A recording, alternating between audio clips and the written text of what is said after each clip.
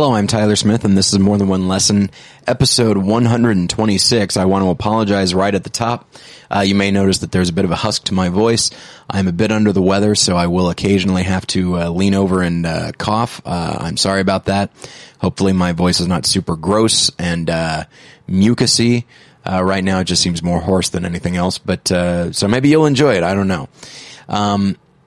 Before we bring in our co-host and get into the topic, I will say that our premium episode in which we talk about Kevin Smith's Dogma is still available. It will be basically perpetually available.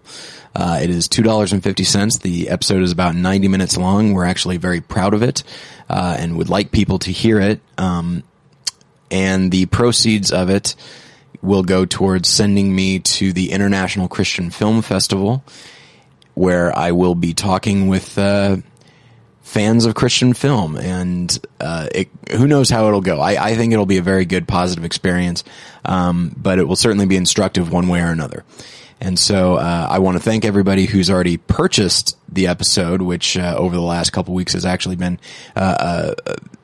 enough that it has made a difference financially, which is nice. And I think with that, we will move on. I will welcome in my co-host, Josh. How you doing? I'm good. How are you? Not bad. Besides the yeah, I'm a little sick. Cold thing. All right. So you're not sick. Not so yet. I feel like you'll lead the charge on this episode, okay. right? You just want to go to sleep. That's That fine. sounds great. I should tell you that I tend to scream in my sleep a lot. Right. Because I have spider dreams. Oh, I see. So, the screaming part is not true. The spider dream thing is true. I do have a lot of spider dreams. This is not at all the topic that we were discussing, but I was telling somebody about my bad dreams and how often I have them. And this person said, "Have you ever prayed over your dreams?" And I thought, never, ever in my life once. And he's like, "Oh, you should start doing that." And I haven't. I still haven't, because it's just not a thing that occurs to me. Is that a thing have you ever done that?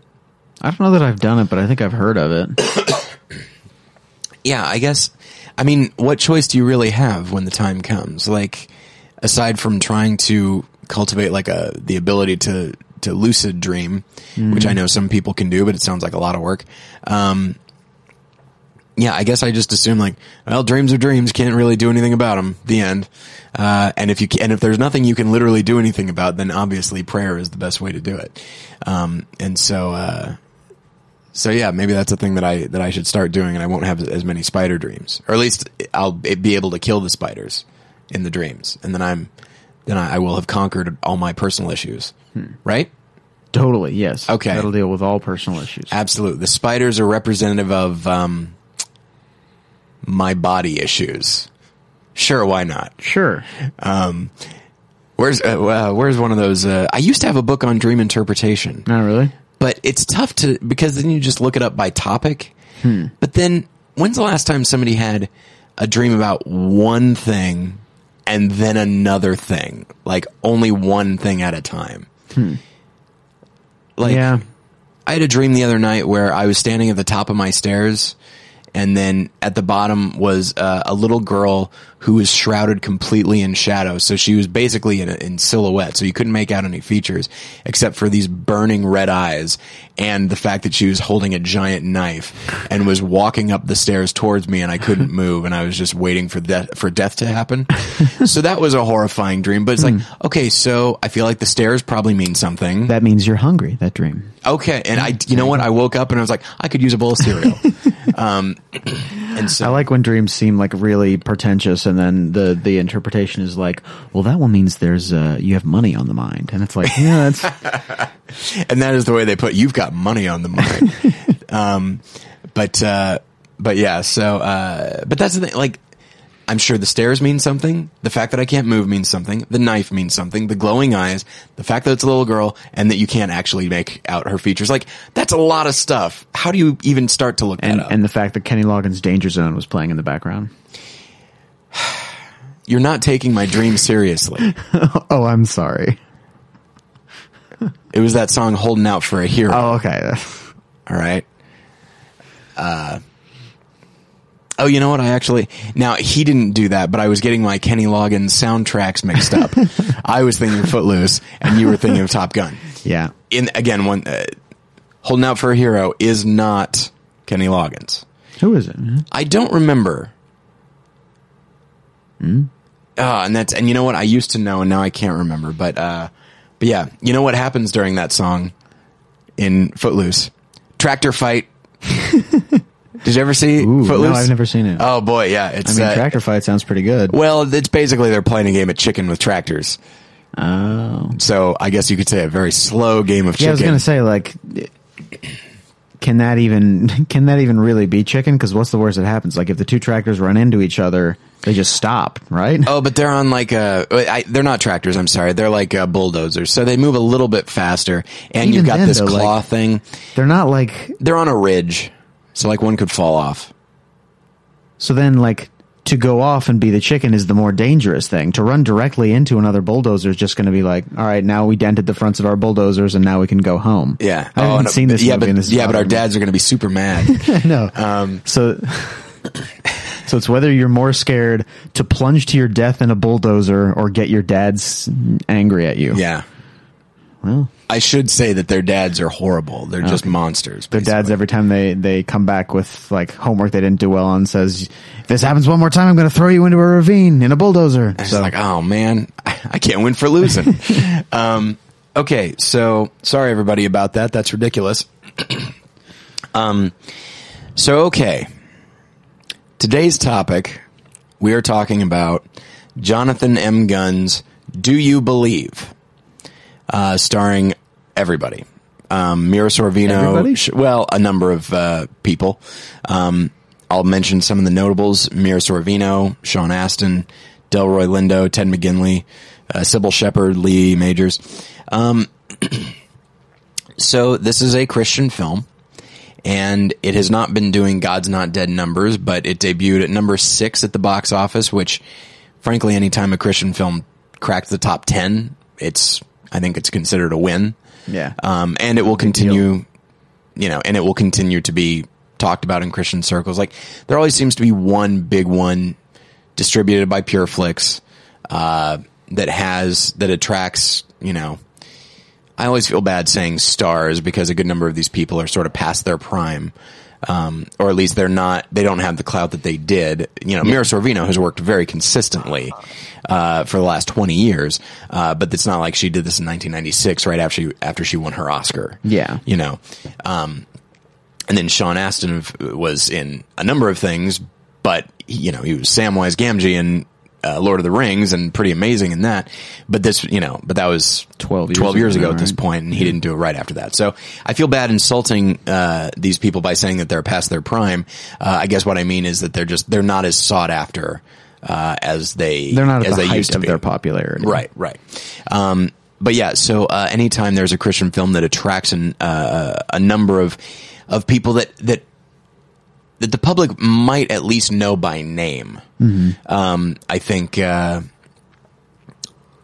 that winds up being sort of the higher profile film, and looking sort of down the line a little bit this year, I think this might be the highest profile Christian film of the year.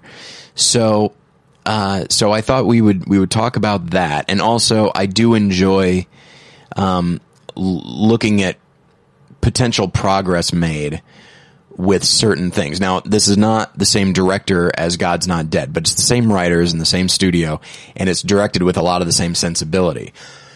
Excuse me. So I thought it might be interesting, not unlike with Fireproof and Courageous, I thought it might be interesting to see whatever improvements might have been made and that sort of thing. So, the long and short of it, as far as the story, is like God's Not Dead, but also like movies like Crash and Nashville or Shortcuts, which will be our companion film, or Magnolia, just a city full of people that don't know each other but are still kind of connected, either through mutual acquaintances or shared interests or whatever. a film just follows their individual stories and then eventually ties them all together. But they are also tied together in the overall theme of the film. And so it's one of those. And so it takes place in Chicago, and there's just a bunch of different stories. And the theme seems to be this idea that if you're going to be a Christian, then there needs to be, fruit. It needs to bear fruit in your belief life. Needs to be manifested in action. Right. And that is always an interesting thing to explore, whether it be in a sermon or in a film or something like that, because people are very quick to say, yes, but you don't earn your way to heaven. You know, it's not about works. It's not about deeds, which is true. But it's this weird thing that if you have faith and you recognize that God loves people and that Christ died for them, and died for you, then there is sort of this, for lack of a better term, pay it forward mentality, which is, wow, I've been so blessed. I should bless other people in a similar way, or as much as I can. And if you're not doing that, if it's not driving you to action, then do you believe this in the first place? Right. And it's a tough thing. It's like so many other aspects of faith. It is something of a tightrope that you walk, because if you start to think, well, obviously I'm a Christian, look at all the good things I'm doing, but you don't actually seek out any kind of personal relationship with Christ, well, then that might not be, it's very easy to do that, by the way. Then, I'm not sure if I'd say you're not a Christian, but you might be focusing too much on the wrong thing. But if you're also saying like, God's taking care of me, I'm forgiven, now if you'll excuse me, I'll keep doing everything that I was doing before, then one could say, well, this doesn't seem to be remarkably transformative in your life. Yeah. And of course we'll all have days where we opt to do the wrong thing or do nothing. And so the film is about that. I think it's very much, I'll say this, it's a theme that's very much for Christians. Regardless of what people might say. And I feel like I don't hear people saying this so much anymore. That, this is a film I could take my non-Christian friends to. I don't think people said that about God's Not Dead. I don't think they said it about this. Yeah. I feel like they haven't said that, and there hasn't been the emphasis on that since like the Left Behind movies or the big, Revelation End Times movies, which tried to emulate action film, sci-fi action movies of the 90s. And as a result, there seemed to be an emphasis like, look at this nice, fun action genre piece. You can bring your friends to that. Yeah. Whereas, even if Fireproof was like this great movie, I don't know if anybody would ever think in terms of, I can bring my friends to this. Yeah. Because it's not that type of movie anyway. But I actually kind of appreciate when a film studio or a director or writers recognize the audience that they're going for, and rather than try to just be for everybody, they instead try to be specific. And I tend to like specificity from a thematic standpoint. And so God's Not Dead and Now Do You Believe are definitely for a Christian audience, I think. I don't know. What do you think about that? Maybe I'm being blind and just thinking like, well, surely no non-Christian would like it. So here, it has to be for a Christian audience, right? Yeah. I don't know if I totally agree. I think there is a part of them the part of the producers at least that feels like they want to get non-Christians in here to get a Christian message. I think it's less the case with Do You Believe, because Do You Believe seems to be specifically speaking to Christians about this idea of their faith having some kind of action behind it or some kind of works to show that it's real. And that is not something obviously that would appeal or have anything to say even to non-Christians.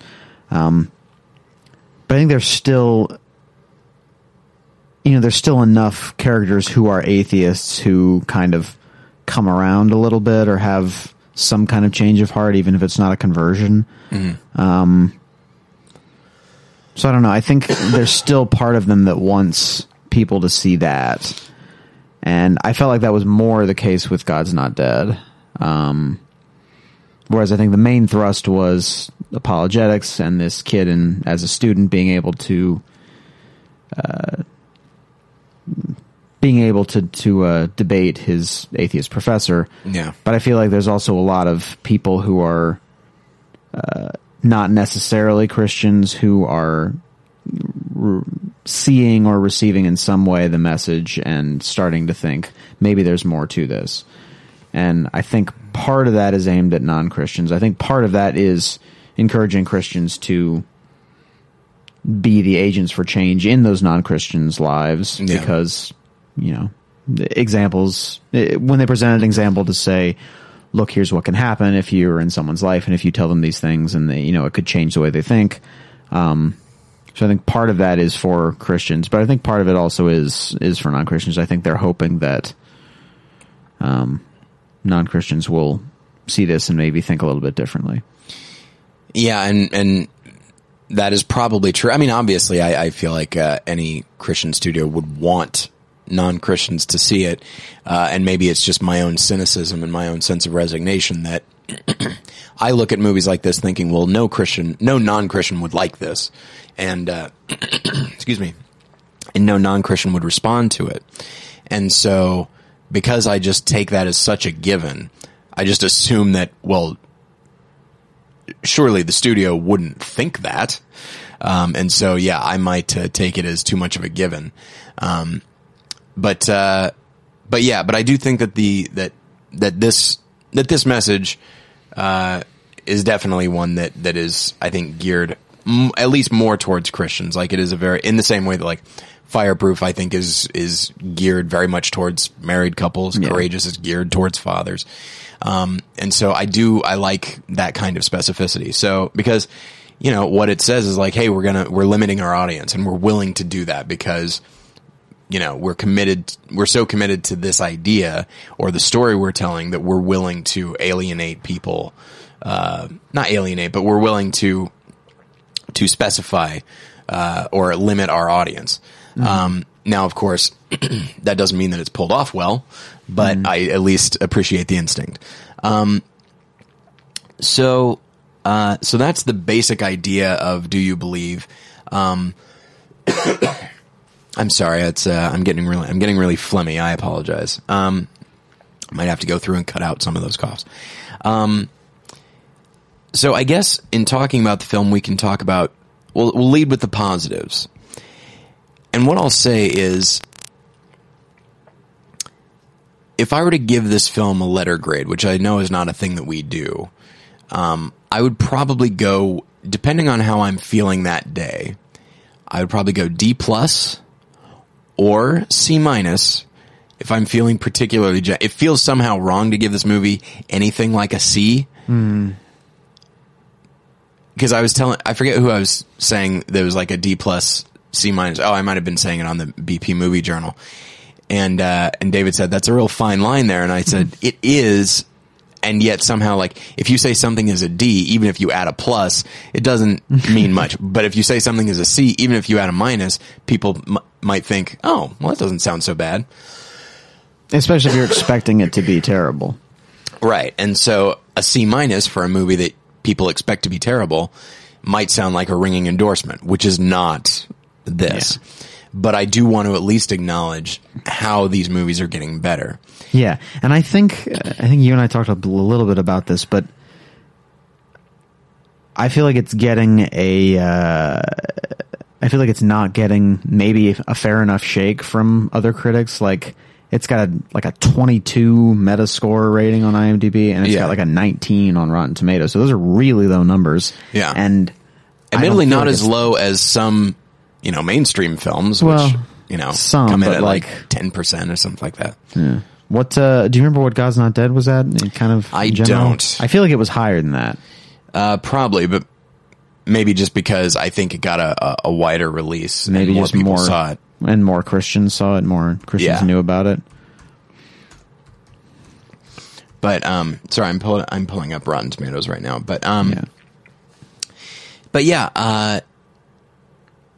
agree. I think it's hard to say. Like, it's not really getting a fair shake, even though it's still, like, you and I are both Christians, which is the intended audience, and we didn't really like it.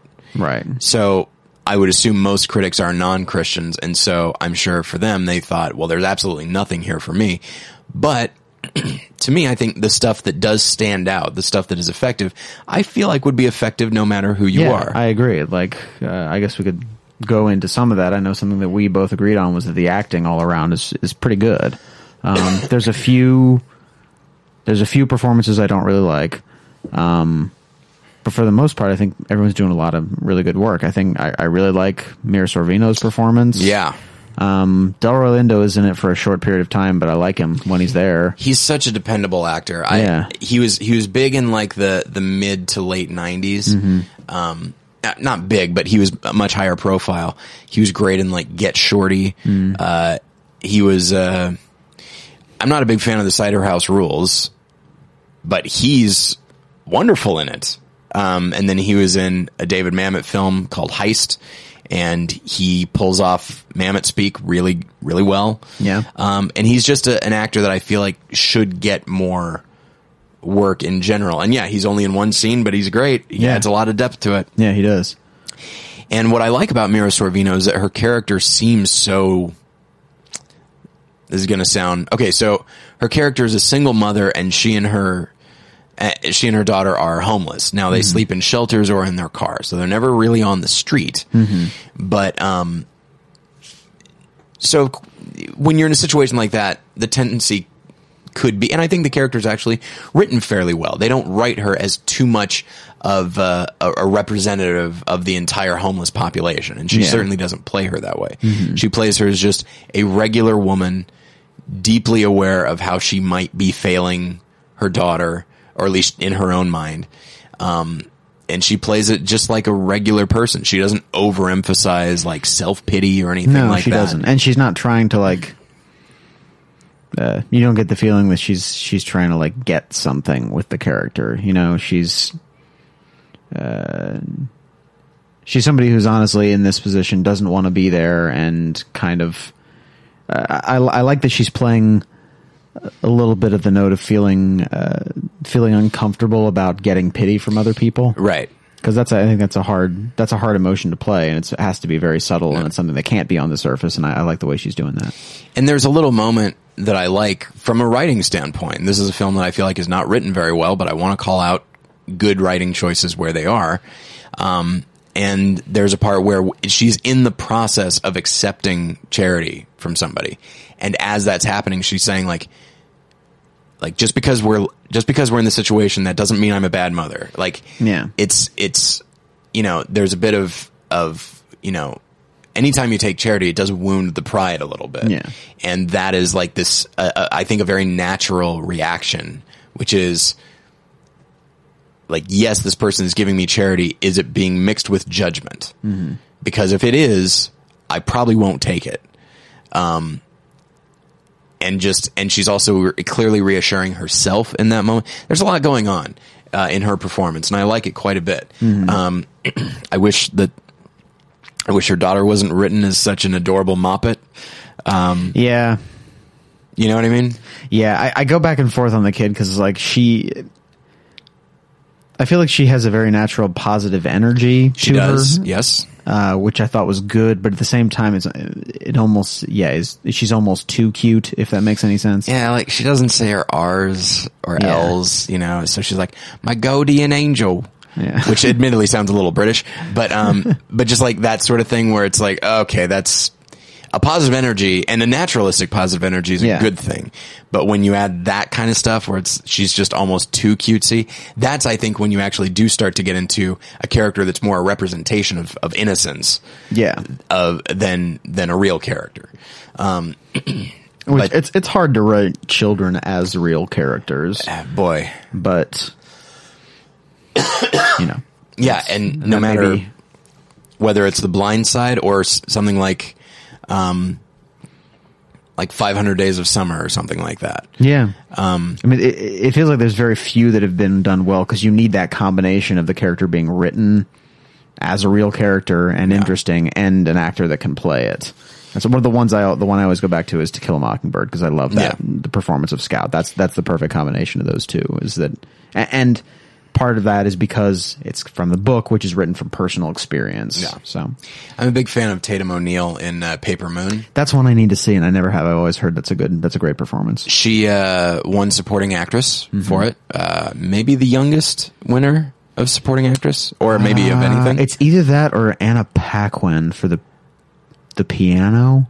Yeah, they might be. It might be the same age, but yeah, it's very young. And what I think the key is that when you're writing kids of a certain age, like let's say 8 or 9, the thing about kids is they're trying to be older. Right. They're trying to seem like adults. Yeah. So they will say things like I was reflecting back on earlier today. Oddly enough, I was reflecting back on me as an 8 or 9 year old, and I have no doubt that I was insufferable because I so badly was trying to be an adult. So you say things the way an adult would, but there's none of the experience behind it, nor is there any of the emotional heft behind it. Yeah. And so you just sound either overly precocious or, again, insufferable. Right. And so I feel like, like a movie that I feel like gets teenagers really right is the film Margaret. Where the aforementioned Anna Paquin plays a teenage girl who is very adult in certain ways, but still has the emotions of a teenager. Yeah. And she's able to play that balance. And so I feel like in writing a kid, it's too easy to go one way or the other, where you basically have a kid playing an adult, or you have a kid just being completely a child. Yeah. Or more specifically, our idea of a child. Yeah. Yeah. It's kind of like, and the one that, you see that first one all the time in like sitcom TV. Like I feel like most sitcom TV kids are just adults, and we're laughing because they're children who are acting like adults. Yeah. It's As just if like, that's, we're an acting adult with a higher voice. That's fun. It's like we're acting like that's a new thing. Like they haven't been doing that since like the 60s or something. So, a few other notable performances. So we said Delroy Lindo, Mira Sorvino. You know what? I mean, there's a lot of good performances in here, actually.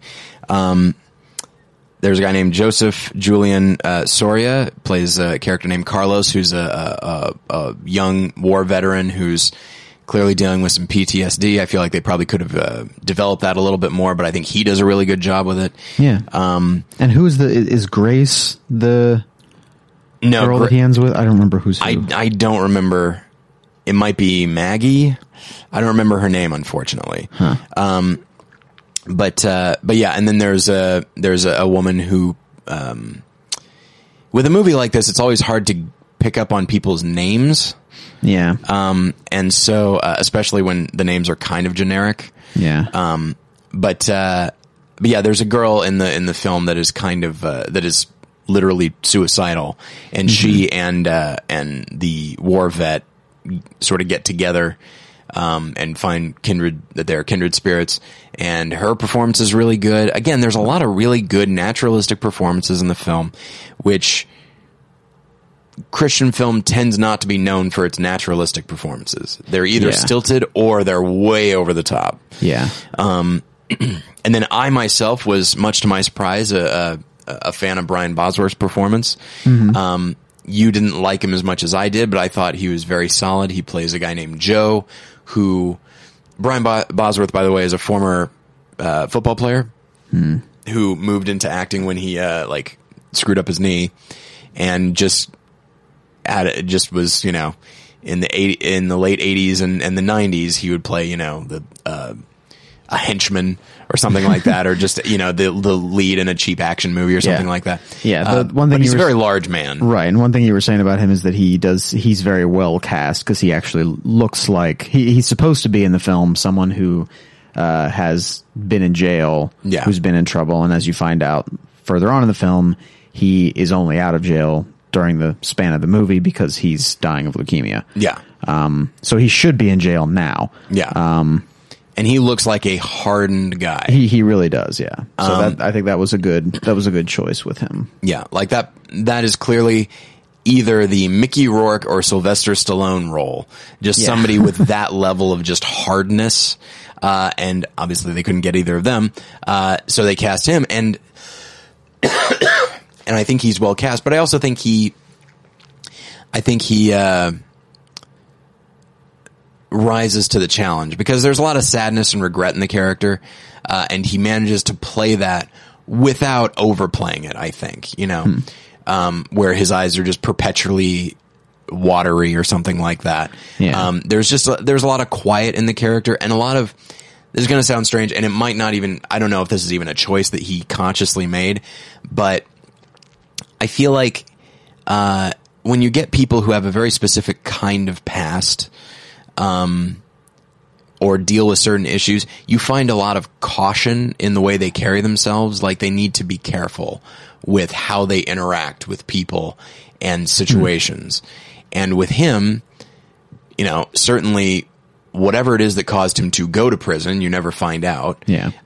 Whatever caused him to go to prison is something that I'm sure he regrets. And then while in prison, obviously you gotta be perpetually aware, because you never know what's going to happen. And so, I think that has caused in him like a certain, vigilance, both of the world and himself. And I see some of that in his performance. Just a very watchful eye. And again, maybe he meant to do that. Maybe he didn't. Maybe I'm reading into things, but I don't know. The character worked really well for me. Even though he is occasionally a little overwritten and he's maybe too much of an angel. But which leads to, you know, if we're going to mention good writing where we find it, you mentioned it already. I like the idea that it's not that he was in prison once and then got out. Yeah. I like the idea that the only reason he's out is because he's dying of leukemia. The idea that whatever he did, he should, for all intents and purposes, he should still be there. And I feel like that's a nice little bit of specificity that wasn't necessary, but it adds to the character. And we don't find out what he did, but when you realize that according to the law, and a jury and a judge, he should still be in prison instead of talking to these people. Yeah. It really, it helps to frame his character a little bit more. I think I'll just mention a couple other, performances. So there's a musician named Shwayze, Shwayze, plays a character named, Pretty Boy. You and I both thought he did a really good job. Yeah, I liked his performance a lot. Which he is weird, doesn't play a musician in the movie. Right, yeah. He is in real life a musician. Yeah, and not an actor. Yeah. And he did really well. Yeah. Like, he's one of the more notable performances in the film. Yeah, I and for agree. being a non-actor, that's really something. Yeah, that's impressive. I'm trying to think if any of these other performances jumped out at me. Lee Majors, I would say he's fine. There's not a whole lot to the character, but I think he used the character with some stuff. I didn't really love him and his wife. It was Sybil Shepherd played his wife, and I really wasn't crazy about either of those characters. They seemed a little. I'm not crazy with the characters, but I think he does stuff. It's especially when you have a character who often speaks in platitudes, as his character does. You have to work really hard to make that into someone that you feel like could actually exist, and I think he does. And then maybe what it is that I just don't really like the characters, and that's why I don't think of much of the performances. Yeah. And there are a few performances that I feel like are a little tin-eared. There's a woman who's a lawyer, and she's kind of a villain type character. Her performance isn't that great. She's also not written remarkably well. Yeah. But she basically any character in this that could be seen as a villain is not acted particularly well. No, and they're not given a lot to say or much. They're kind of written as very black hat villains. You know, they seem to only speak ill of the characters that we like, and they're almost too evil. Yeah. I was just looking it up here. The Lacey was the girl. Okay. The suicidal. Yes, girl. And I liked her performance a lot. She's from the Spy Kids movies. She's the girl from the Spy Kids movies. Oh yeah. I don't like when I saw Alexa, because here she's billed as Alexa Penavega. Yeah. If it had simply said Alexa Vega, I would have said, "Oh, right, from the Spy Kids movies." Yeah, and Machete Kills apparently. Absolutely. So. Big into the world of Robert Rodriguez. So it's only a matter of time before she wound up in Do You Believe? With virtuoso filmmaker Jonathan Gunn. So there are a couple performances that that I don't love, but by and large, certainly more so than God's Not Dead. The ensemble works really well. They work really well together.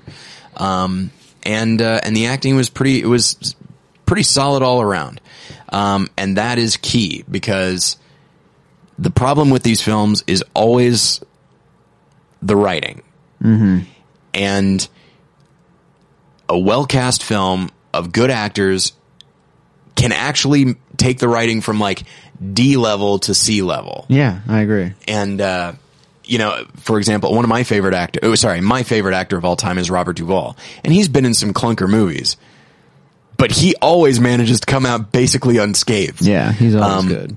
And his scenes always seem to be, it's like, wow, that scene seemed better written. Well, it isn't. He just does more with it. He can find whatever is in a film, in a character, and bring that out. And so, for example, he was just nominated for The Judge, which I haven't seen, but people talk about how the writing is really clunky and over the top and that sort of thing. But everyone says he's still really good, and he managed to get an Oscar nomination out of it. So, so a couple other things. I do think that the filmmaking is better than God's Not Dead. It's a different director, so it stands to reason. This is a director who has more experience. And not that more experience necessarily means you'll do a good job, but the film, I like the way it used darkness. There's some nice contrast and shadows. There's a lot of, walk and talks down hallways, and the camera's moving along with people. Gives things a sense of urgency. And so I feel like the camera is a much more active thing in this film than you'll find in almost any Christian film. Yeah. And so, but I think maybe the best part of the film, and it's not like it's a key sequence. It's the climax of the film, and it is treated as such, and it is directed as such. There's a scene towards the end where there is a massive accident on a bridge. And it involves multiple cars, with various of our characters, in them. And it's handled really well. I really like the way it's directed. There's a real sense of urgency. You can tell what's going on, but it's not too distant. Some of the car crashes look pretty bad, which is the way they should. Yeah, I mean, there's one or two where my heart is legitimately pounding, even though I feel like I'm not super, even though the performances are good, I'm not super invested in these characters, but when a scene is directed well, it gets the emotion out of you, even if the rest of the film hasn't. Yeah. And that scene, there's one part that you and I both really responded to, whereas, there's one car hitting another into another, and then there's a car with the two older people and then a young girl in the back seat, and they manage to stop just short. Yeah. And you think, oh, okay. And my first thought was like, okay, so the accident is over. Yeah. They've stopped, and now it's their job to help. Yeah. And then it shoots them straight on. The camera's straight on, looking through the windshield, right at them, as they're assessing, like, is everybody okay? And then you just see a big truck just barreling down, just coming right, basically at you. Yeah. Like, by putting the camera there, it's coming at you. And the little girl is center frame. Yeah. So, like, as much as the little girle may be too precocious in the movie, like, you don't want her to die. Yeah. And so, and that moment's like, oh my gosh, this is rough. Because I think I even had the thought, like, when they slowed down, because I tend to do this now, which kind of ruins movies for me sometimes, but I'm thinking about the outside circumstances, so I'll think things like, I thought, well, they're not going to hurt the kid because it's a Christian movie, right. Like, they'll never do that. But then when that happens, I think I went, oh. Yeah. Because it looked pretty bad. And, and they don't kill the kid, but. They don't, but she's put in serious danger. Yeah, they don't avoid, like, having the old people and the kid get into any serious danger, and just let the able-bodied citizens be the ones who are at risk. They put them at real risk, probably the biggest risk, and I think that's and I think that's smart. I genuinely thought the kid's gonna go free, and that older couple is not gonna make it. Like and then when the older woman, when she makes it out, and then the guy reveals that his leg is broken, it's like, all right, this guy's not going to make. So the cynic in me would have said all three of them are going to make it. There are lovable characters, and they won't kill them off. That'd be too hard-edged, which ultimately is what happened. But the sequence is handled so well that my cynicism was suspended. Yeah, and I think they played it well that the one who has to go and help him is the guy with PTSD who specifically had dealt with leaving someone behind. Yeah. And the old guy wants him to leave him behind, and then he has kind of that chance to redeem himself. So it's... And I wonder, and that's the other thing, is as he's helping him, I thought maybe the car will fall off the bridge with the veteran inside. Yeah. You know. And it feels like maybe it could be a little too obvious or too easy that he has the chance to decide again whether he's going to leave someone behind. But sure, I don't know. I think it works. I think I liked it. Yeah. It was a scene where I didn't actually know what was going to happen. Yeah. Which is a rare thing when watching a Christian film. Yeah. So yeah, it's... Although I did, at the beginning of that scene, I did have the thought that the last movie's, God's Not Dead's climax was also somebody getting hit by a car in the rain. Yeah, but it's handled so much more clunkily. Yes, it's totally different. And, like...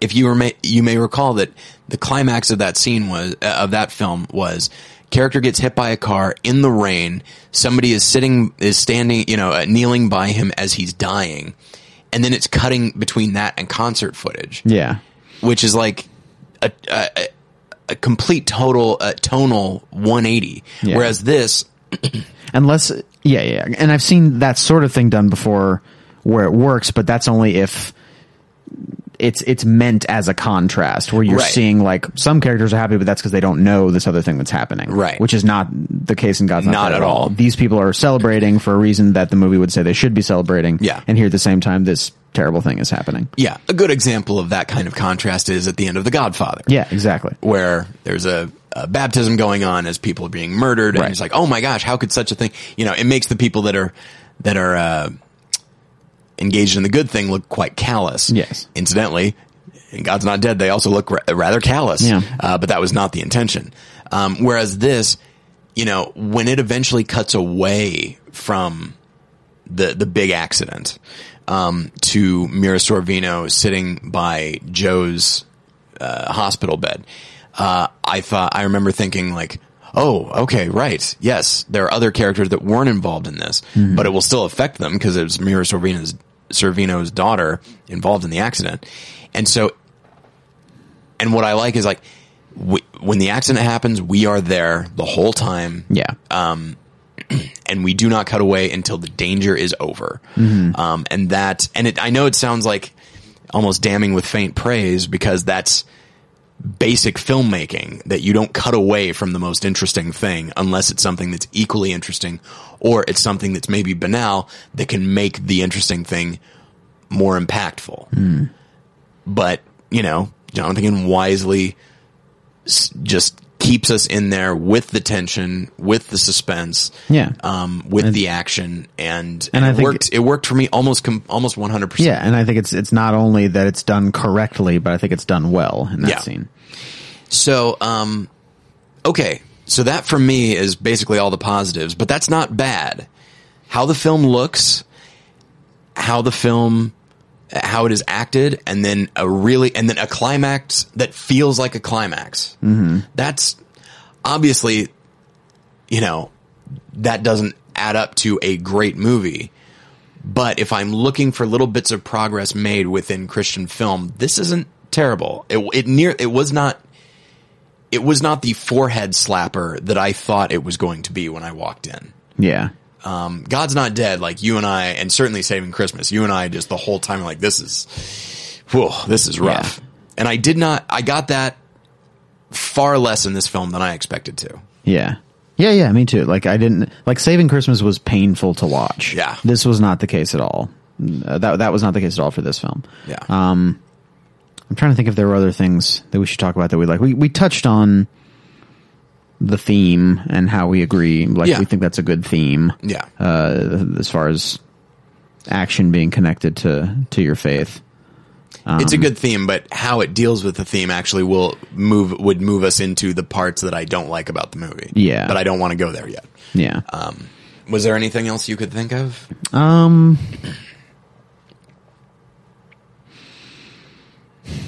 don't think so. I think we talked about most of the stuff that I like. There's a lot of moments, like story moments, that I think I like. I don't really like the way they're written, and I think sometimes they play out too easily. But there's a scene where two characters are both contemplating suicide, and they're both on the same bridge, and suddenly realize that they're both there at the same time, contemplating the same thing, and that's interesting. Yeah. And the fact that kind of like they draw each other away from that. Yeah. And moments like that, without either of them calling too much attention to it, moments like that, it's tough to show God's hand in things in a movie without it being super obvious. Yeah. Without it just looking like oh, look at what the writer's doing. Yeah. But that was a nice moment. Yeah. Yeah. And I think and it's done almost totally visually. Like we see him and the background is out of focus, and then we realize that she's there as well. Yeah. Yeah. I think I liked. I'm trying to think if there were any other specific moments that I thought, at least the concept was, because then what that goes into is I think some of their dialogue is not that great, and they do draw a little bit too much attention to it later on in the film. But I'm trying to think of some of the others. I don't know. I thought there were some good moments with the two guys who were the criminals. Yeah. I think some of their conflict is okay, is good, and I think I like what the aunt character represents to them. Although I don't love the scenes with her. Right. But I think the whole idea that here's these criminals who have an aunt who is more of a respectable person, probably religious. She makes it sound like she is. Yeah. And they've kind of been living with that influence, but it hasn't really affected them. Yeah. That's something that might have been interesting to go a little bit deeper into. Well, and you know what? They actually do have a nice moment. It's just a line, but I liked it a lot. Because again, it's that specificity so there's these two criminals, they're brothers. And they commit a crime. And by the way, the crime involves driving a van into a house, which they actually do. Yeah, that's another good. It's a nice moment, action moment. I feel like I would have liked to see that action sequence play out a little bit more. Yeah. It's probably not necessary in the film, and as it is, there's a lot going on. So maybe it's wiser to not really go into it. But seeing as well as I feel like that final action sequence is directed, it might be nice to have seen more of that in something like that. But then you actually see violence and people being shot, and that would have taken it to a PG-13 or certainly probably not an R rating, but and that might scare off some of the audience. But and also by keeping it because the character who's most conflicted is the one in the getaway car and the one waiting for stragglers so that he can shoot them. Yeah. And he's just witnessing all this from afar, trying to figure out okay, if this comes to me, what do I do? So, it puts us very much with him, which I think is a neat idea. Yeah. But anyway, so these brothers commit this crime. They get a big bag full of money. And then one brother, becomes a Christian basically, and he's the one who knows where the money is, and he decides he's going to take it to the church. Mm-hmm. And some acquaintances see him walking out of the church, and they tell the other brother, and he has a really nice moment where he talks about almost any time in a movie when one character becomes a Christian and the other one doesn't, the one who doesn't has problems with it's oh, you're going to save my soul now or something like that. With this, his objection is a practical one first and foremost, because he tells the story. It's I remember my aunt became a Christian, and do you know, she watched this preacher on TV, and you know what? The first thing she did was she sent that man every penny she had. Mm-hmm. And it's very and so his concern is, again, the money first. Yeah. It taps into a practical thing and a resentment against the church that he feels, which is an interesting thing to deal with. Yeah. Again, while I think the writing is by far the weakest part of the film, little moments like that, like if they just tap into more of that and just make a whole movie of that, we're in pretty good shape. Yeah, I also liked it feels like the other brother, that's Pretty Boy, it's the one that's played by Swayze we were talking about earlier. He has his kind of conversion is maybe split up over a little bit of time, which probably is interesting anyway. But it's a process more than a definitive choice, right? But I like his first moment when he's in the church. It's not as if like he comes into the church and he hears what the pastor's saying and suddenly like a light shines on him or anything. Right. It's like he is actually having a practical, tangible threat to him right now. And he's praying because of that. And it feels more realistic. It feels like more... Yeah. I don't know. It has more the feel of somebody who has lost everything, you know? Right. Which and in the moment, because it's right after the crime. Yeah. And it's he and his brother and then two other guys, and the other guys didn't make it out, and his brother doesn't care. Right. And so it's that moment of like, oh, there are consequences to this. And by the way, like, what happens if I get shot? Yeah. Will anybody care? And sometimes Christian films tend to manufacture that sort of scenario for someone, and it doesn't feel like they naturally got there. But this one, he feels like he naturally got there. So I like his kind of fevered praying. Yeah. Like he's maybe never prayed before. Yeah. Yeah. It's, or maybe like something like maybe trying to remember when he was a kid watching his aunt pray or something like that. Yeah. There's a real, his performance is really good. Like he really has to, have some extremes without them seeming overly extreme. Yeah. So yeah, I mean, we just said, we're at 50 minutes. That's how much time we spent on positive. Mm-hmm.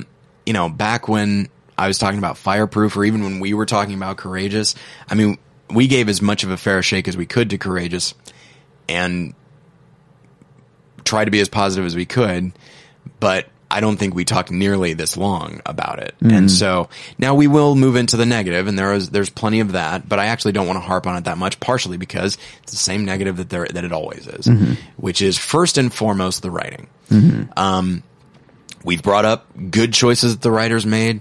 Specificity seems to be the name of the game for me when it comes to what good writing is, especially when it comes to characters and choices and motivations. But when you look at the overall, that's where do you believe is a problem.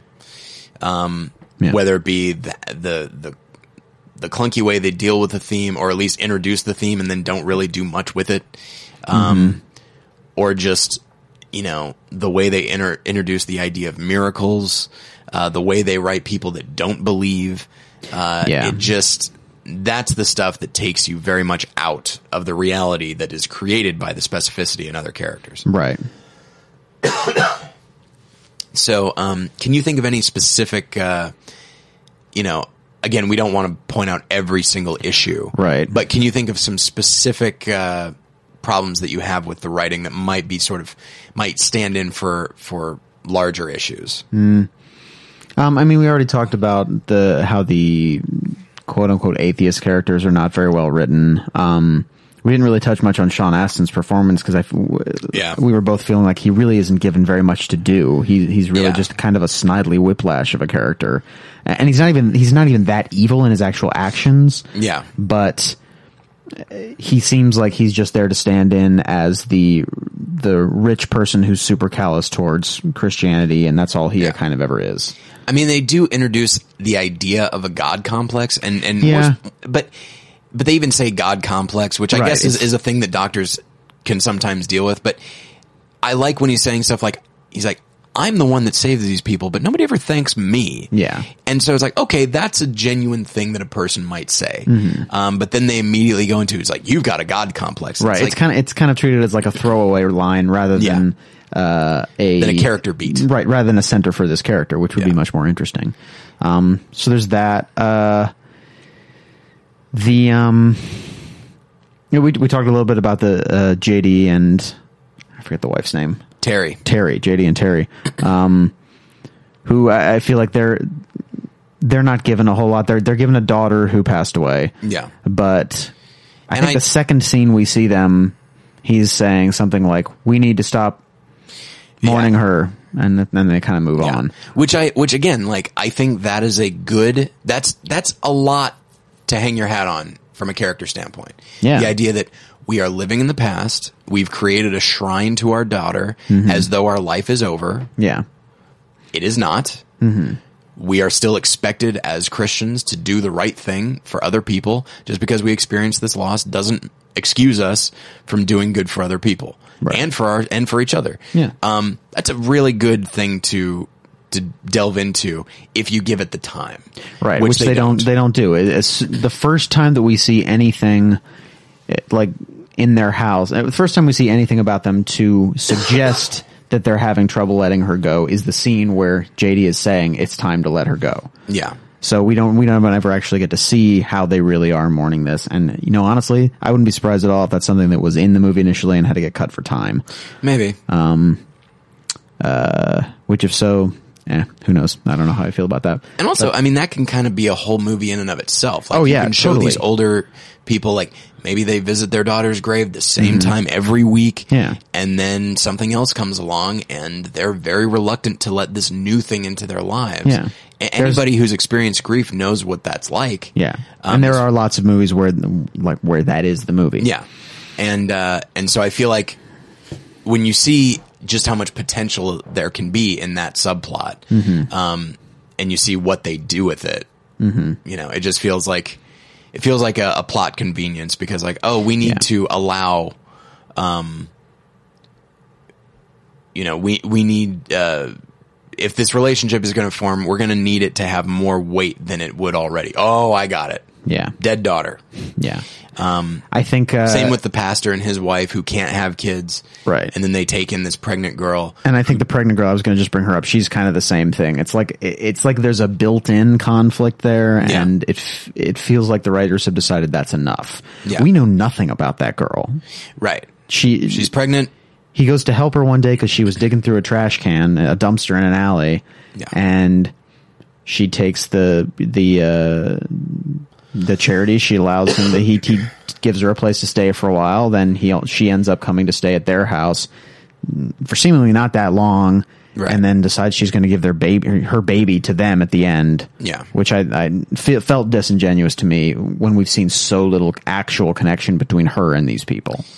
Well, and the way they write that scene, it really underlines that, oh, this pastor and his wife can't have a baby, and that's a sad thing. Yeah. And then this girl comes into their life, she's going to die, and then as she's dying, she's like, I don't remember the exact line, but it's something. She says, like, you wanted to be there when your baby was born. Yeah. I think you just were.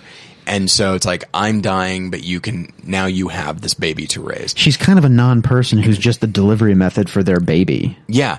Which it seems a little callous on the part of the writers. It does make God look like, oh, this poor Latino girl is really just, I put her in this horrible circumstance so that this nice, well-to-do white couple family, can have the baby that I didn't give them. Yeah.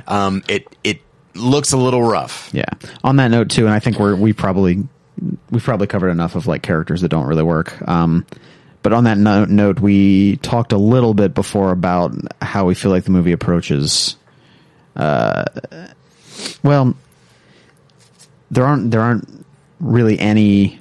There are very few positive black characters in the film. The three that we remember the most are either homeless or criminals. Yes. So there's the aunt. Right. Who is, I'd say, a fourth tier character. Yeah, she doesn't have a lot to do. And then we see that there that there is a mixed congregation at Ted McGinley's church, but those are not characters in the movie, really. Right. And Delroy Lindo is a positive character. He's like he's the inciting incident for a lot of the things that make the pastor have to think.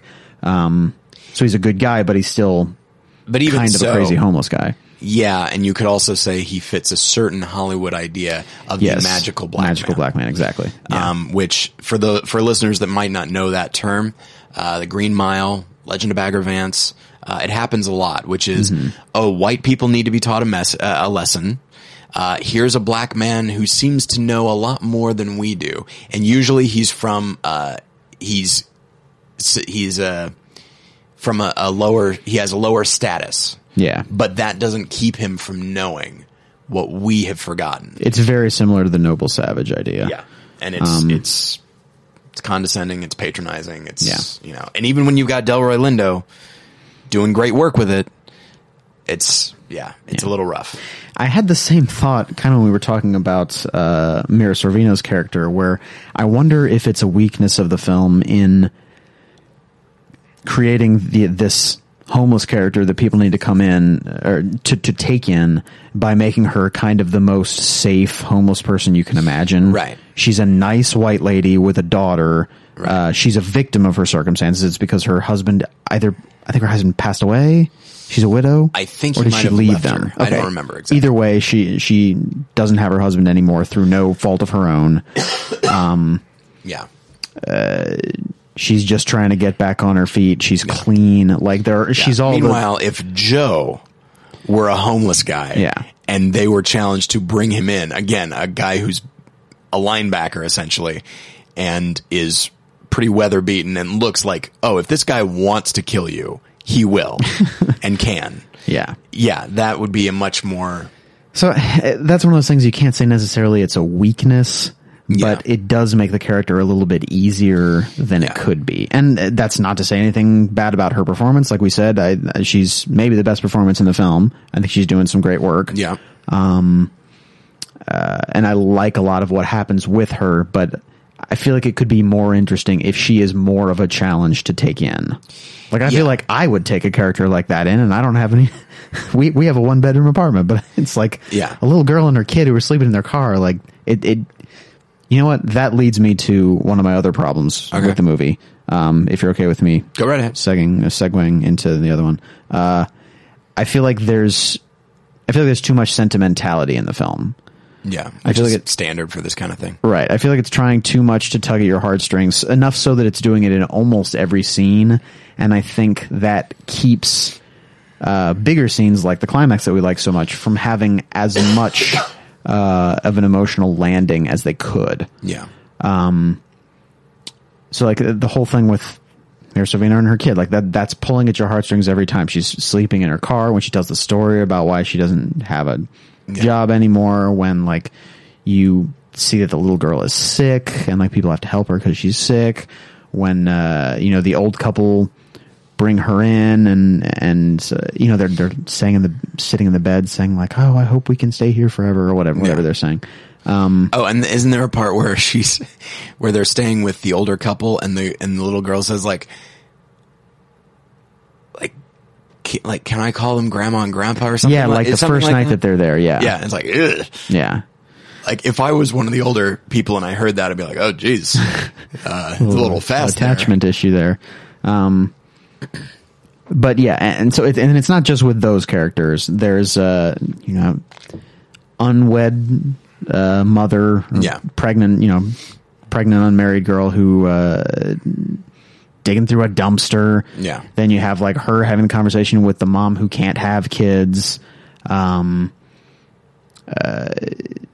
have Brian Bosler telling his story about how his family is, he has no connection to his family after he went into prison. Yeah. It's very teary scene. Yeah. And you could have had an opportunity there to explain what he did, and it could have been like a really horrible thing. Maybe something he did to his family. Yeah. You and I were joking afterwards that it turns out he murdered his family, which would be like, okay, maybe that's a little too much in the other direction. Yeah. But like maybe he was like just a horrible alcoholic who hit his wife and caused her to run away, and then he maybe got behind the wheel of a car or something like that. Yeah. And that's what landed him in jail.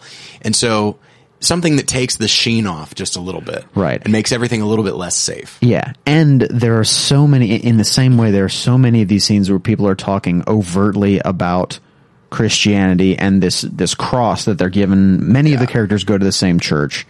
And they're early in the film, the pastor, Ted McGinley's character, preaches a sermon where he places these little wooden crosses out in everyone's seat. Yeah. So many of the characters throughout the film have this cross that they use as a very obvious symbol. Yeah. Which I think is too much most of the time. But yeah, I'll get to that in a moment.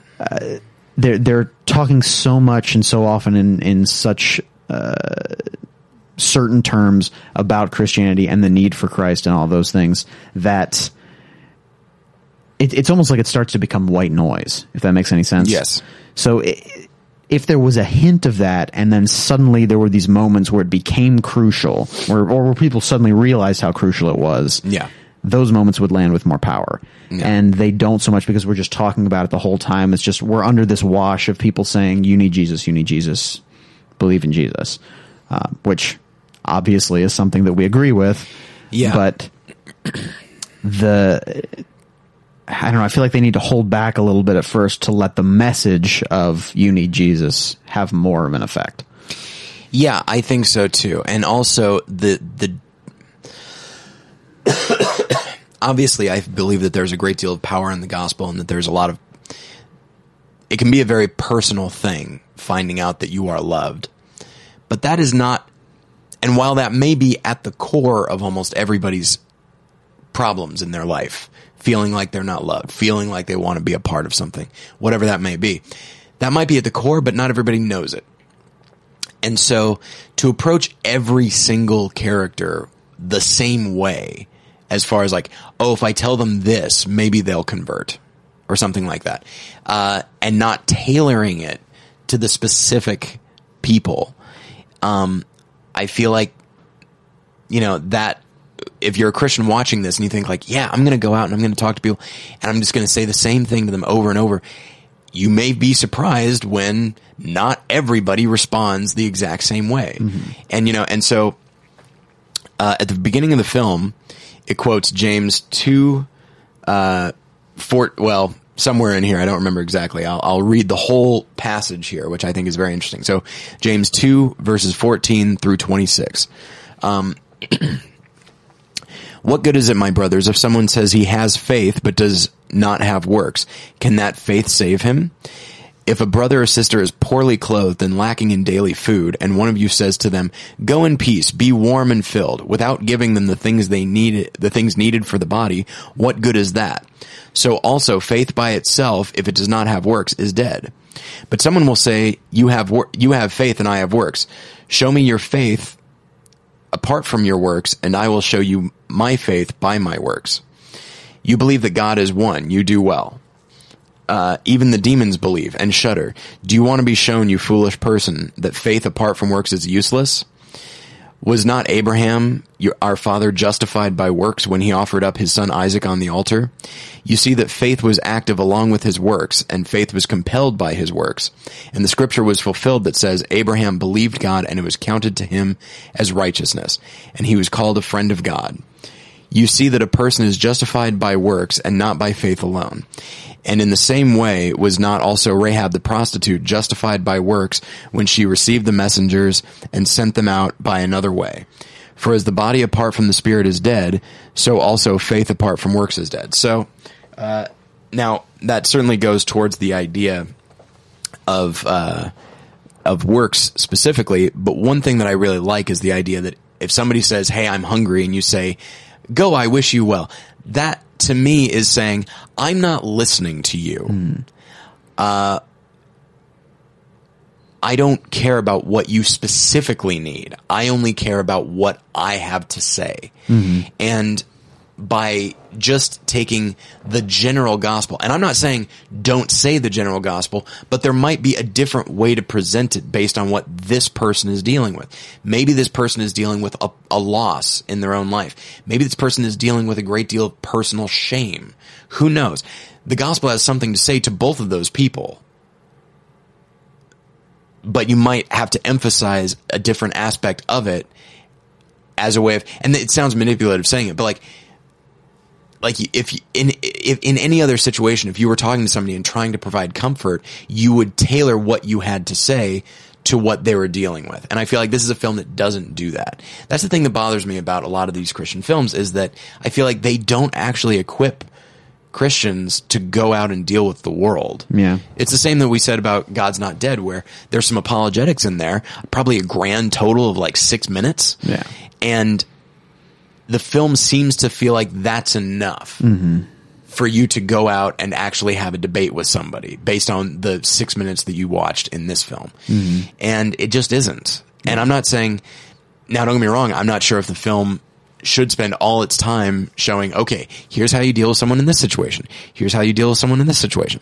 I don't know if it should do that, but if you're going to show how the gospel affects these people in very different situations, then I think you need to show that it at least is worth acknowledging that people will respond to different aspects of the gospel based on their current circumstances. Yeah. And so, and that goes to, you know, kind of the impetus of what gets everything going in the film, which is the pastor talks to this homeless guy who says, "Do you believe in Jesus?" And he says, "Well, I'm a pastor." And then the guy says, "You haven't answered my question." Yeah. It's an exchange I actually really like. I enjoy that sort of thing. And then it gets him thinking about, you know, well, do I actually believe? And if so, does my life indicate that I believe? Now, that means a lot more if we see that the pastor is maybe a little stagnant in his ministry, but we don't know anything about him. He seems like a pretty good guy anyway. Yeah. And, but he seems like deeply convicted, but I don't know why he's convicted. Right. Like it's supposed to be a change to us that he decides to help that girl, but we don't know that. Yeah. Where if, you know, if you show a guy who's just going through the motions at his church, he doesn't care much about the congregation. They don't care much about him. He's basically, you know, he's Tim Lovejoy from The Simpsons, you know.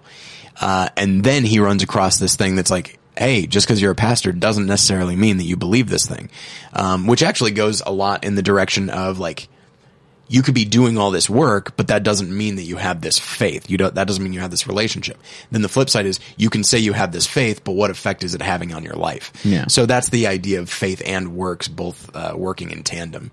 But anyway, so then he goes and preaches this sermon, and he has a big cross at the front, and he puts red paint where the wounds of Jesus would be and that sort of thing. And the sermon is generic, and I can't imagine anybody feeling at all affected by it, because it is the most standard thing.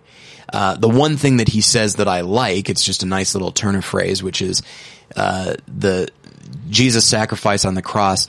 It should first drop you to your knees, but then it should get you to your feet. The idea being that first you submit to him and thank him for what he's done for you, and then you stand up and you get to work. Yeah.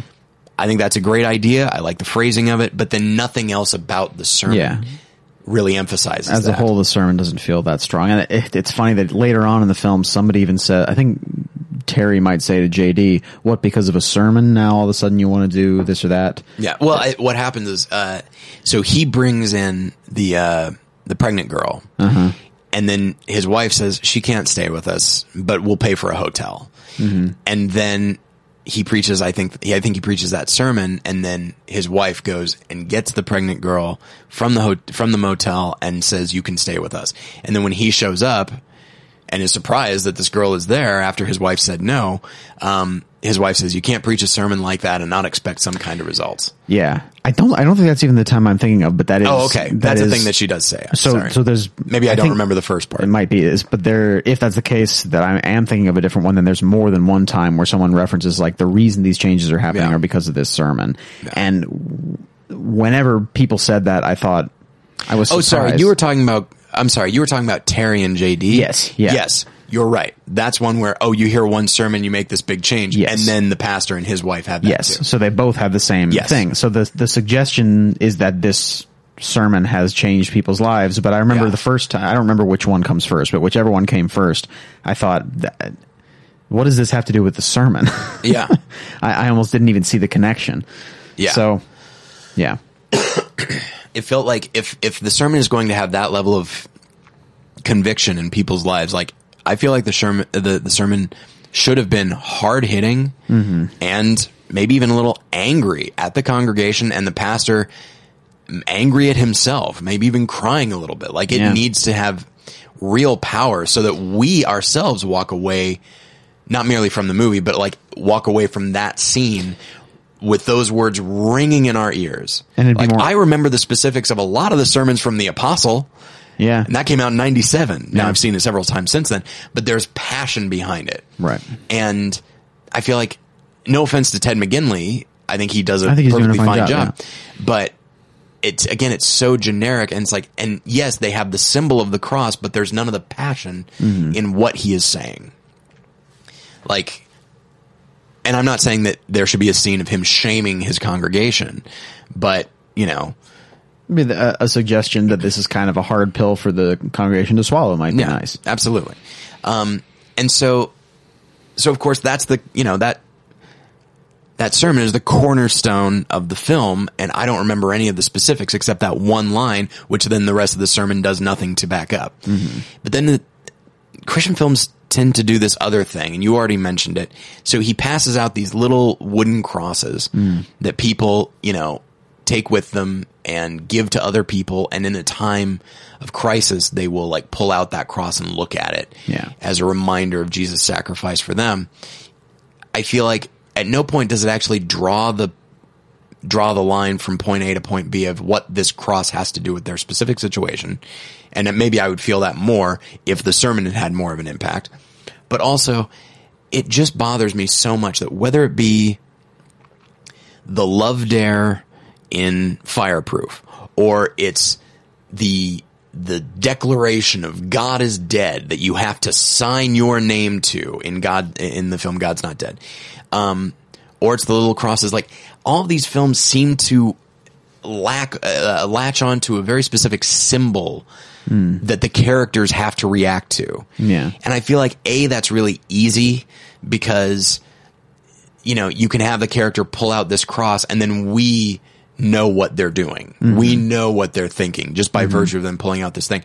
And I feel like it's, you know, and frankly, you know, we believe that God exists even though we don't see him. And that faith is very difficult. And while it's nice to have reminders here and there of that, the idea is that we continue to believe even if there is no signifiers of him in a specific situation. And so for these films to so latch on to these symbols, I wouldn't go so far as say it's idolatry, but it leans on them so much that it just feels somehow wrong to me. It feels maybe a little distrustful of the audience, that we won't be able to put two and two together. And also they tend to deal with the little crosses in a really ham-fisted way. Yeah. There's a scene where a paramedic is talking to a man that is dying, and he gives his cross to that man, and then the man's wife shows up and like is crying at his side, and then finds the cross in his hand, and she takes it out and she's like, "What is this? What is this?" Like, it's a cross, lady. Obviously, you know what it is.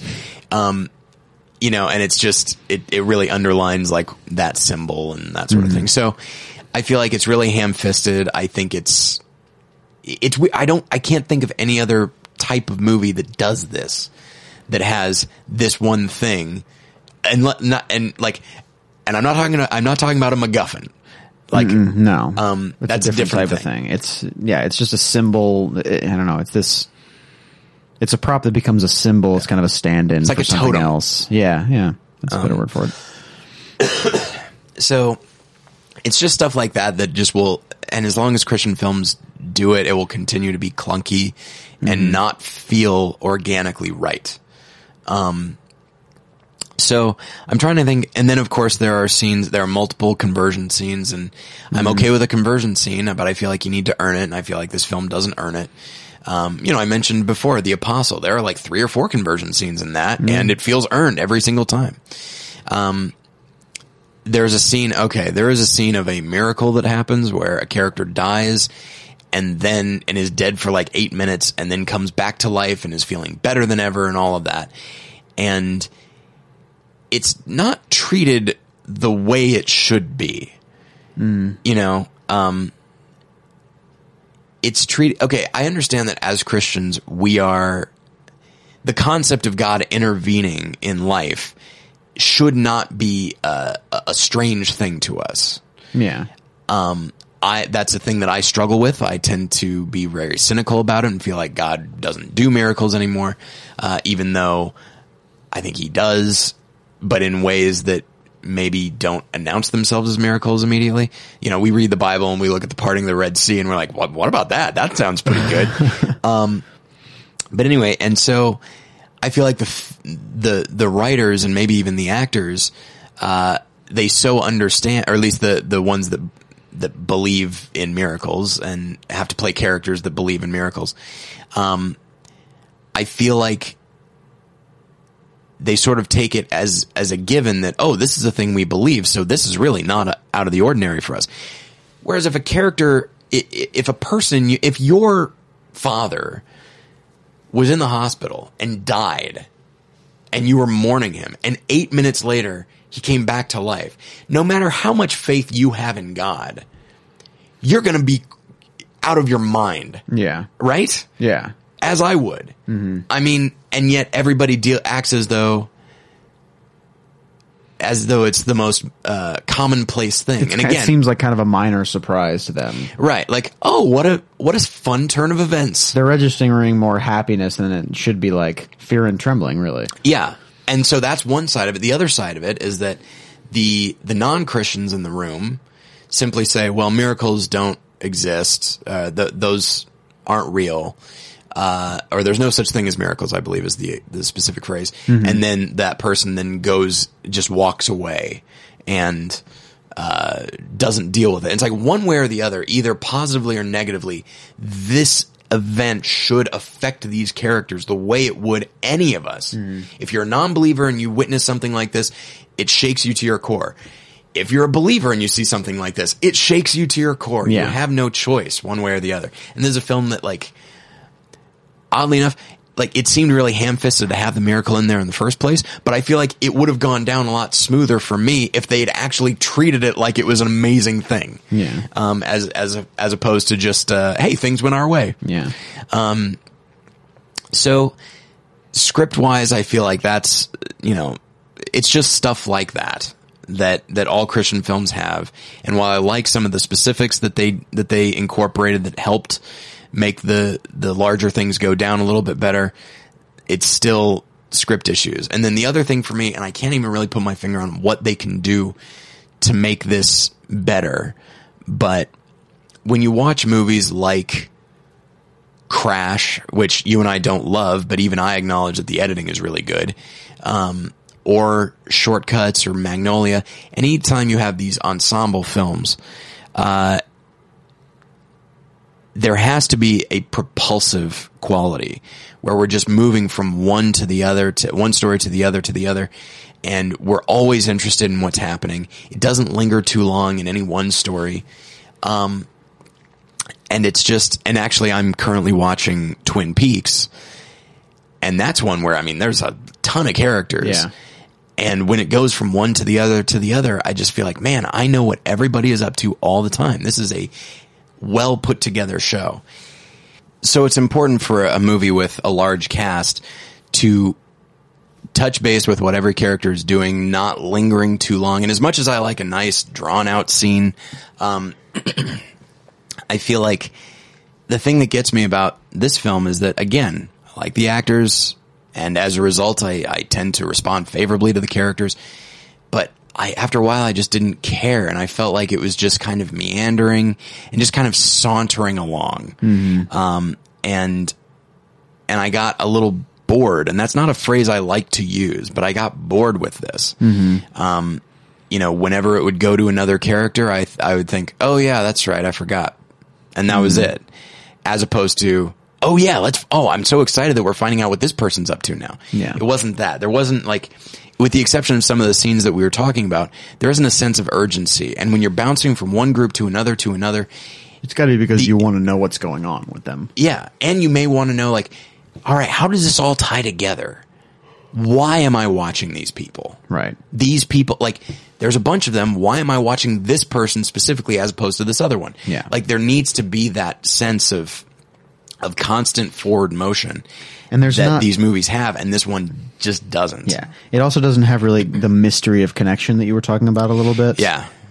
It tells you like, oh, there's going to be, these people are going to be connected, but from the beginning, it's kind of just obvious that most of them go to the same church, and then some of them are connected through a few other things that all are, make obvious sense. There's a few exceptions, but for the most part, they're kind of all connected anyway. So then when they all end up on the bridge together, it seems more like, it seems too much of a coincidence, right? More than it does, oh, we've been following these people and now they're all coming together.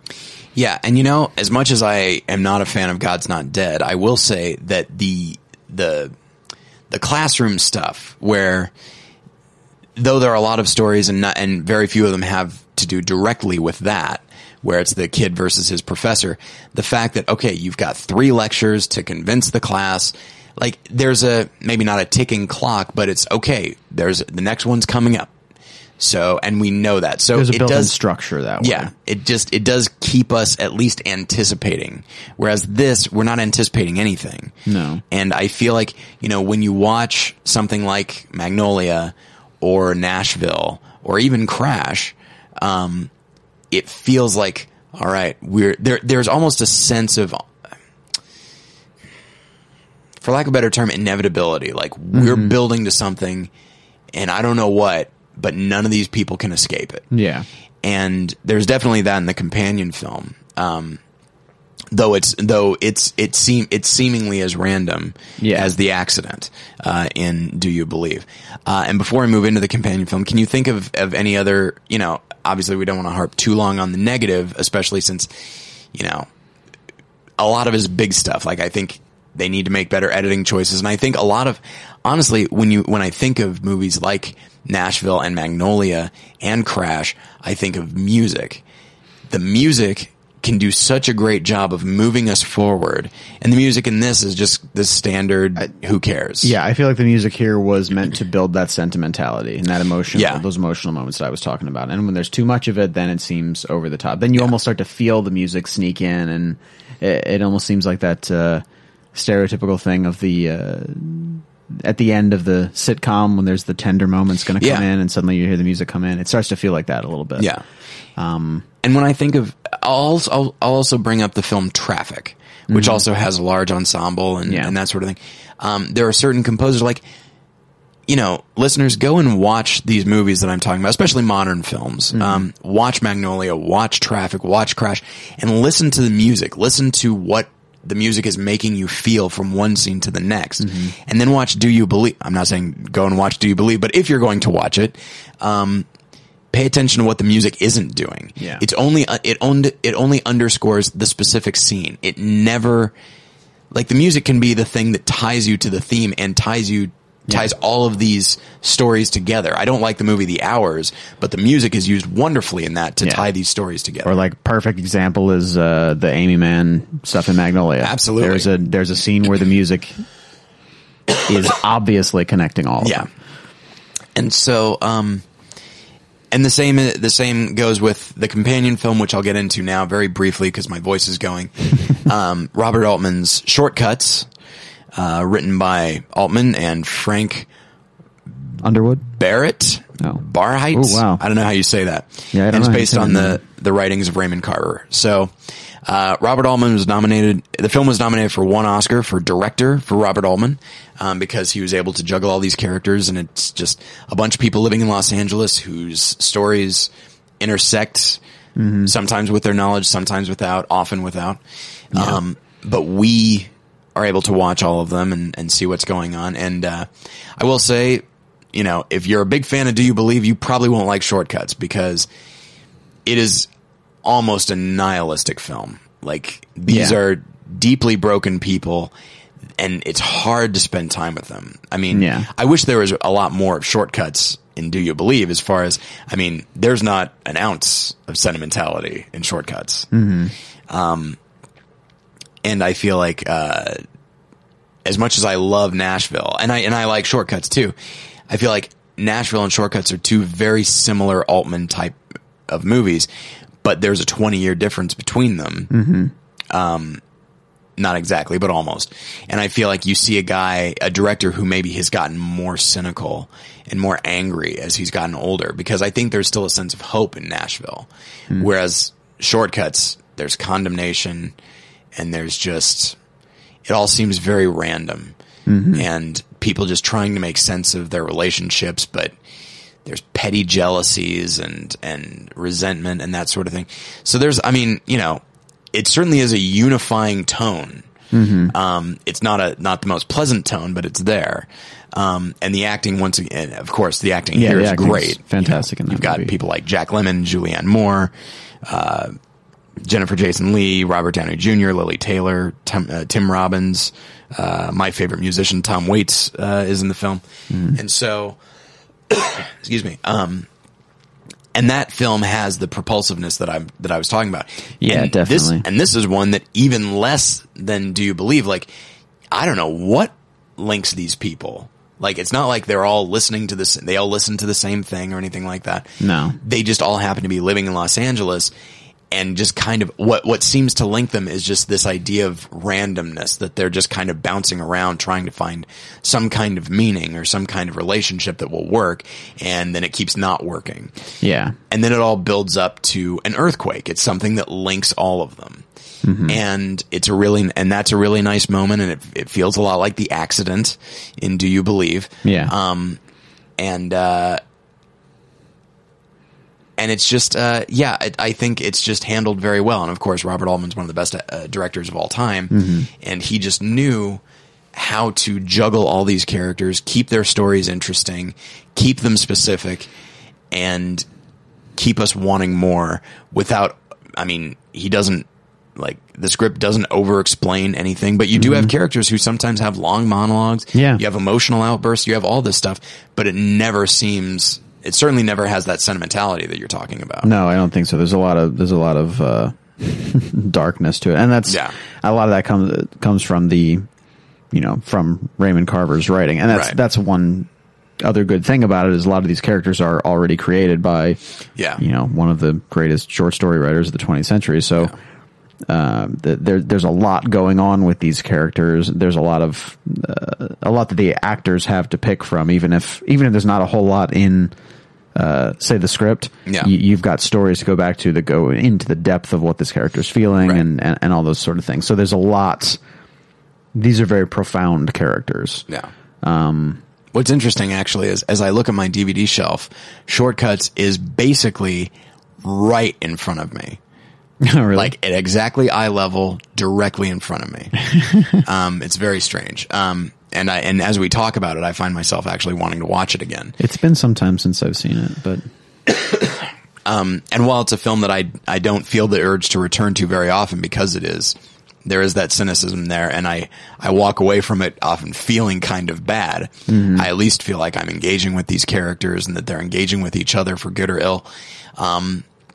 And that's not a sense that I got from Do You Believe? But I do feel like, if somebody was going to make a movie like this, and it would appear that this is the type of movie that these writers are interested in writing, I feel like they need to watch movies like Shortcuts and Magnolia and Crash and Nashville and probably any number, and Traffic. We had talked earlier about some Iñárritu stuff. Maurice Peros or 21 Grams. Or Babel, which I'm not a big fan of, but it very, very similar to this kind of thing.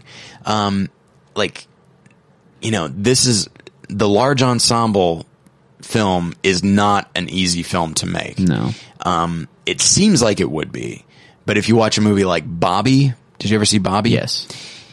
Not bad. Some of the stories are better than others, but like the good ones are the ones where every story, you might not feel invested in every story, but every story is equally interesting. Yeah. And it all somehow, and every story feels like it contributes something to the whole. Yeah. Yeah. Whereas you and I definitely don't feel like that with Do You Believe? There are stories or characters that could have been cut or significantly changed to the point that they'd be totally different than they are now. Yeah. I think when we were talking afterwards, we were saying one of the ways we think the film could be better is if they were to sort of lessen the sentimentality overall, make the Christianity less something that's in your face the whole time, and cut out maybe half of the stories. Yeah. And then you have more time to slowly develop those characters, to slowly have pieces of the Christian message come to those people, and then have the emotional resonance of it really hit at the end. And it's interesting that you're saying like you have time to slowly develop these things. And I don't think what you mean is actual slow, like an actual slowness of pace. It's more just that you have more time to develop. Right. It's worth noting that Shortcuts, it has a bunch of characters, but it's also like 2.5 hours long. Right. Like they understand that if we're going to have this many characters and we're going to have, we're going to move at this type of pace. Yeah. We need enough time. Traditionally, these types of movies are pretty long. I mean, yes. Magnolia is over 3 hours, isn't it? Or the longer cut, I think, is like 3:14, but I don't remember exactly. But yes, it's very a long film. How long is Nashville? Nashville's like 2:40. Okay. Yeah. Crash, I guess, is about. I think that's over 2. I don't remember exactly. But also, you and I aren't big fans of Crash. Right. So, yeah. And one of the reasons we're not is because there's not a lot of subtlety to that film. Right. So yeah. I will say that to wrap up, Do You Believe is a step forward in a lot of ways, but when it comes right down to it, the writing is what needs to change. Don't get me wrong, like you could have a great script that's poorly directed and poorly acted, and it won't register as a great script. Yeah. But all the great acting in the world can't elevate a bad script to being great. Mm-hmm. It can elevate a bad script to being passable at best. And so yeah, I would just say, I don't think I would recommend the movie, but I think there are some steps in the right direction. And so yeah, I think we'll leave it at that. I wound up having a much more positive, reaction to it. That's not to say that I had a positive reaction. I just had more of one. Yeah. And so, I feel cautiously encouraged, that maybe the writers themselves, because there are certain script issues that are better than in God's Not Dead. It's still not a good script, but there are script issues that are better. The filmmaking is better. The acting is better, to repeat myself over and over. So maybe the next one will be even better. Maybe the one after that will be even better. Who's to say? But yeah, I think that is where we'll leave it, because my voice is almost gone. And so I won't even wrap up with all the usual stuff. Goodbye. I will just say, thank you everybody for listening. Josh, thank you for being here. You're welcome. And we'll get you next time.